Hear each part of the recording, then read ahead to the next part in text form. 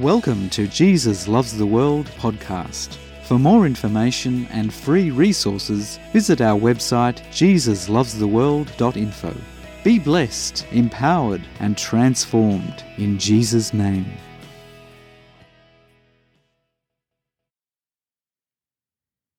Imagine a time when the church community had one heart and one soul. There was complete unity, rapid growth, and spread of the good news of Jesus Christ. Great joy and peace filled the hearts of all those who received him and had given their allegiance to him. The apostles were a powerful eyewitness to the life, death, and resurrection of Jesus. They had seen and experienced it all. He died, rose, and ascended into heaven before their very eyes. His Spirit was with them, in them, and working through them. Great grace was upon them all. Into this church community, amongst God's presence of truth, love, and power, came opposing forces of false prophets, deceptions, and evil. Jesus, in his great love, had warned his disciples against such things. He said, "Beware, but do not be afraid, for I have overcome it all." Let us pick up the story in Acts chapter 5, verse 1 to 11.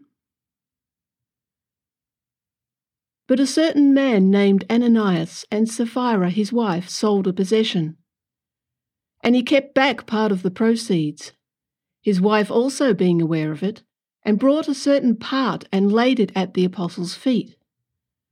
But Peter said, "Ananias, why has Satan filled your heart to lie to the Holy Spirit and keep back part of the price of the land for yourself?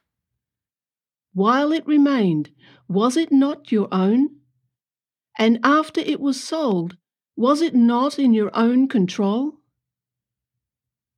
Why have you conceived this thing in your heart? You have not lied to men, but to God." Then Ananias, hearing these words, fell down and breathed his last. So great fear came upon all those who heard these things. And the young men arose and wrapped him up, carried him out, and buried him. Now it was about 3 hours later when his wife came in, not knowing what had happened. And Peter answered her, "Tell me whether you sold the land for so much." She said, "Yes, for so much." Then Peter said to her, "How is it that you have agreed together to test the Spirit of the Lord? Look, the feet of those who have buried your husband are at the door, and they will carry you out." Then immediately she fell down at his feet and breathed her last. And the young men came in and found her dead, and carrying her out, buried her by her husband. So great fear came upon all the church and upon all who heard these things. Let us pray. Heavenly Father, we come before you and lay down all our preconceived ideas and impressions of this scripture. By your Spirit we open up our hearts and minds to receive the truth about you, to be in awe and wonder of you, and to have a greater revelation of you. We commit all to you in Jesus' name. Amen. Let us read again what Peter said to Ananias after he had given some of the proceeds of the sale of his land to the church. Peter said, "Ananias, why has Satan filled your heart to lie to the Holy Spirit and keep back part of the price of the land for yourself? while it remained, was it not your own? And after it was sold, was it not in your own control? Why have you conceived this thing in your heart? You have not lied to men, but to God.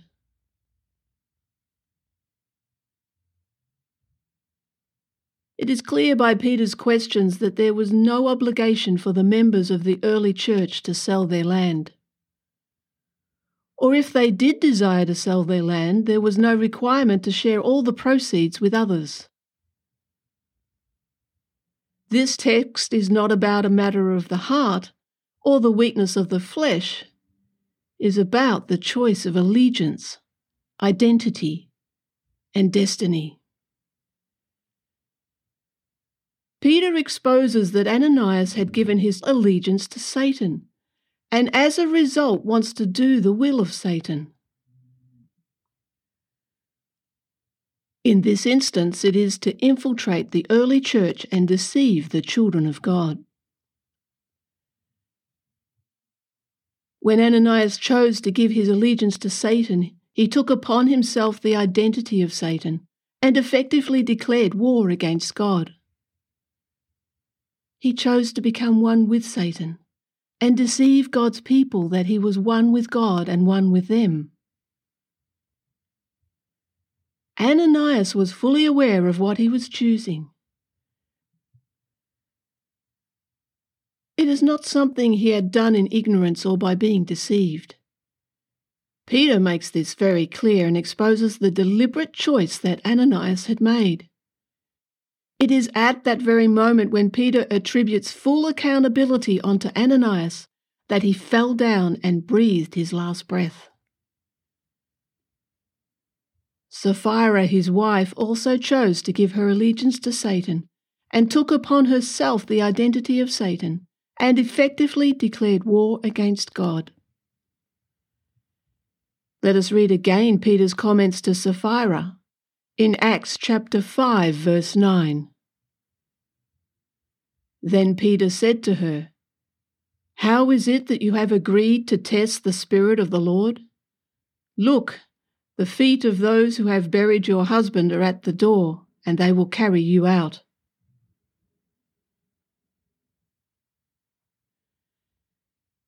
To test in this context has a negative meaning. It is to maliciously and craftily put to judgment. In the original language of the Bible, in this negative context, it is the same word used for Satan which was translated as tempter. It is also the same word used for the Pharisees who maliciously and craftily attempted to test and provoke Jesus. So both husband and wife made their individual choice to give their allegiance to Satan and conspired together to declare war against God. They had a total disregard for God and His presence. So they, in maliciousness and craftiness, attempted to deceive, control, manipulate, and provoke God. Oh, what deception! What arrogance! All this is about allegiance, identity, and destiny, for such is the kingdom of God. The Holy Spirit testifies of Jesus, and those who are His are sealed with His Spirit. Ananias and Sapphira claimed to be His, knowing they had chosen to give their allegiance to Satan. Thus they were lying directly to the Holy Spirit, as they were false witnesses of Jesus. It is the work of the Holy Spirit to convict the world of sin, and the sin is knowingly rejecting Jesus. As a result, in rejecting Jesus, they rejected their only pathway to salvation.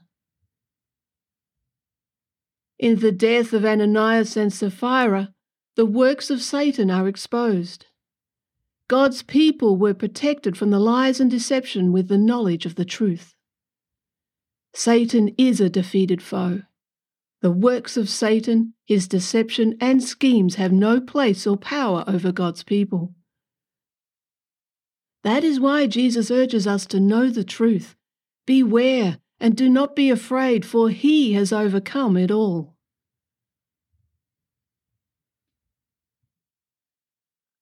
Who we choose to give our allegiance to is a matter of life and death, and determines our destiny.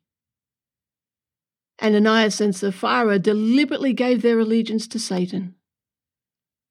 They took on the moral character of the one who is behind all deception, Satan himself. As they chose to identify themselves with Satan instead of Jesus, they were not a disciple of Jesus. They not only had rejected Jesus' flesh and blood sacrifice of himself, but chose to deceive the believers and cause disunity, effectively declaring war on God and his people. The Holy Spirit, the witness of Jesus, and who are his, through Peter exposed their deception. As a result, they died.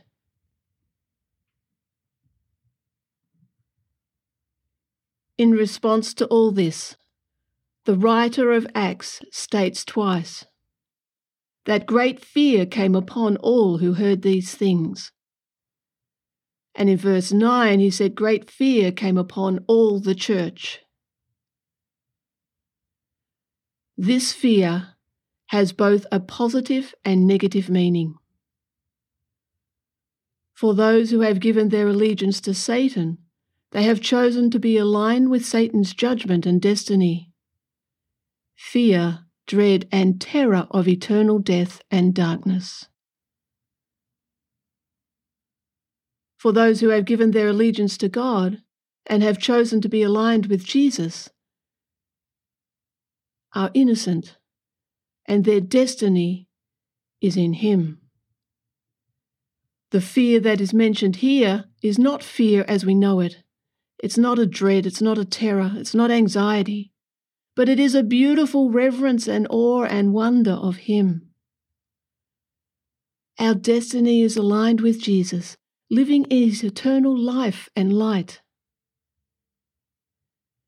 In the book of Acts, this fear or reverence is mentioned another 3 times. Let us look at each of those verses one by one in the context in which they occurred. Acts chapter 2, verse 43. Then fear came upon every soul, and many wonders and signs were done through the apostles.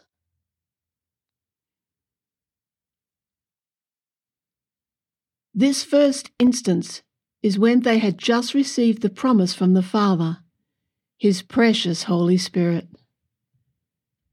As a result, Peter preached and testified to the men of Israel that Jesus of Nazareth, the one who they crucified, is the Christ, the Messiah, the Saviour of the world. Peter continues and declares that Jesus is now not only alive, but is exalted to the right hand of God. Upon hearing this, they were cut to the heart and asked Peter what they shall do to be saved. Peter responded, they were to change their mind in regards to Jesus and receive him as their King, Messiah, Lord and Saviour. In doing so, they would receive the Holy Spirit as given to all who call upon his name. Those who believed gladly received Peter's words and continued steadfastly in the apostles' teaching and fellowship in the breaking of bread and prayers. The fear or reverence came upon every soul. They were filled with awe and wonder of God. Having declared their allegiance to him, they worshipped him. It is into this situation that Ananias and Sapphira walked in. The next passage of Scripture that mentions this fear that is reverence, awe, and wonder is in Acts chapter 9, verse 31. Let us read. Then the churches throughout all Judea, Galilee, and Samaria had peace and were edified. And walking in the fear of the Lord and in the comfort of the Holy Spirit, they were multiplied.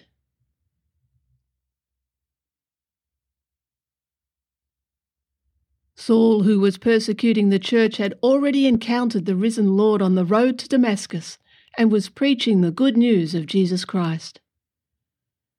The church experienced peace and was strengthened extensively and intensively, built up in size and maturity.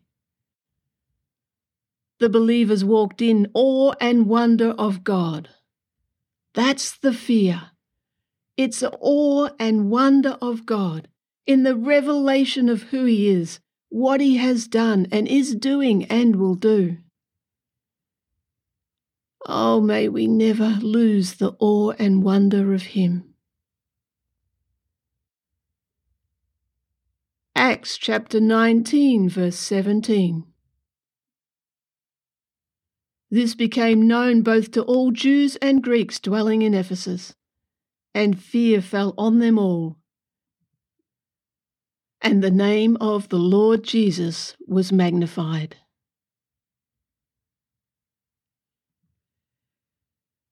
The context of this last reference of the word fear, which is awe and wonder and reverence, is that the Apostle Paul daily reasoned about the kingdom of God. So all who dwelled in Asia heard the word of the Lord Jesus.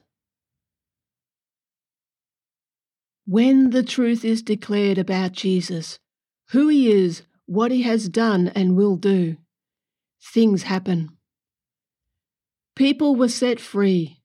Allegiance to Jesus was declared. Lives surrendered and hearts transformed. God worked amazing miracles through Paul. Many were healed of diseases and evil spirits cast out. In this environment, there were certain Jews who tried to use the name of Jesus like a magic formula. They had not received Jesus as their Lord and Saviour, and they had no right to use His name. For more insight into this, please listen to our podcast, In the Name of Jesus. The evil spirit that they were attempting to cast out of another recognized that they were not of Jesus and leaped onto them and overpowered them. All this became known throughout the land. In reverence, awe, and wonder, many responded. Let us read Acts chapter 19, verse 18 to 20.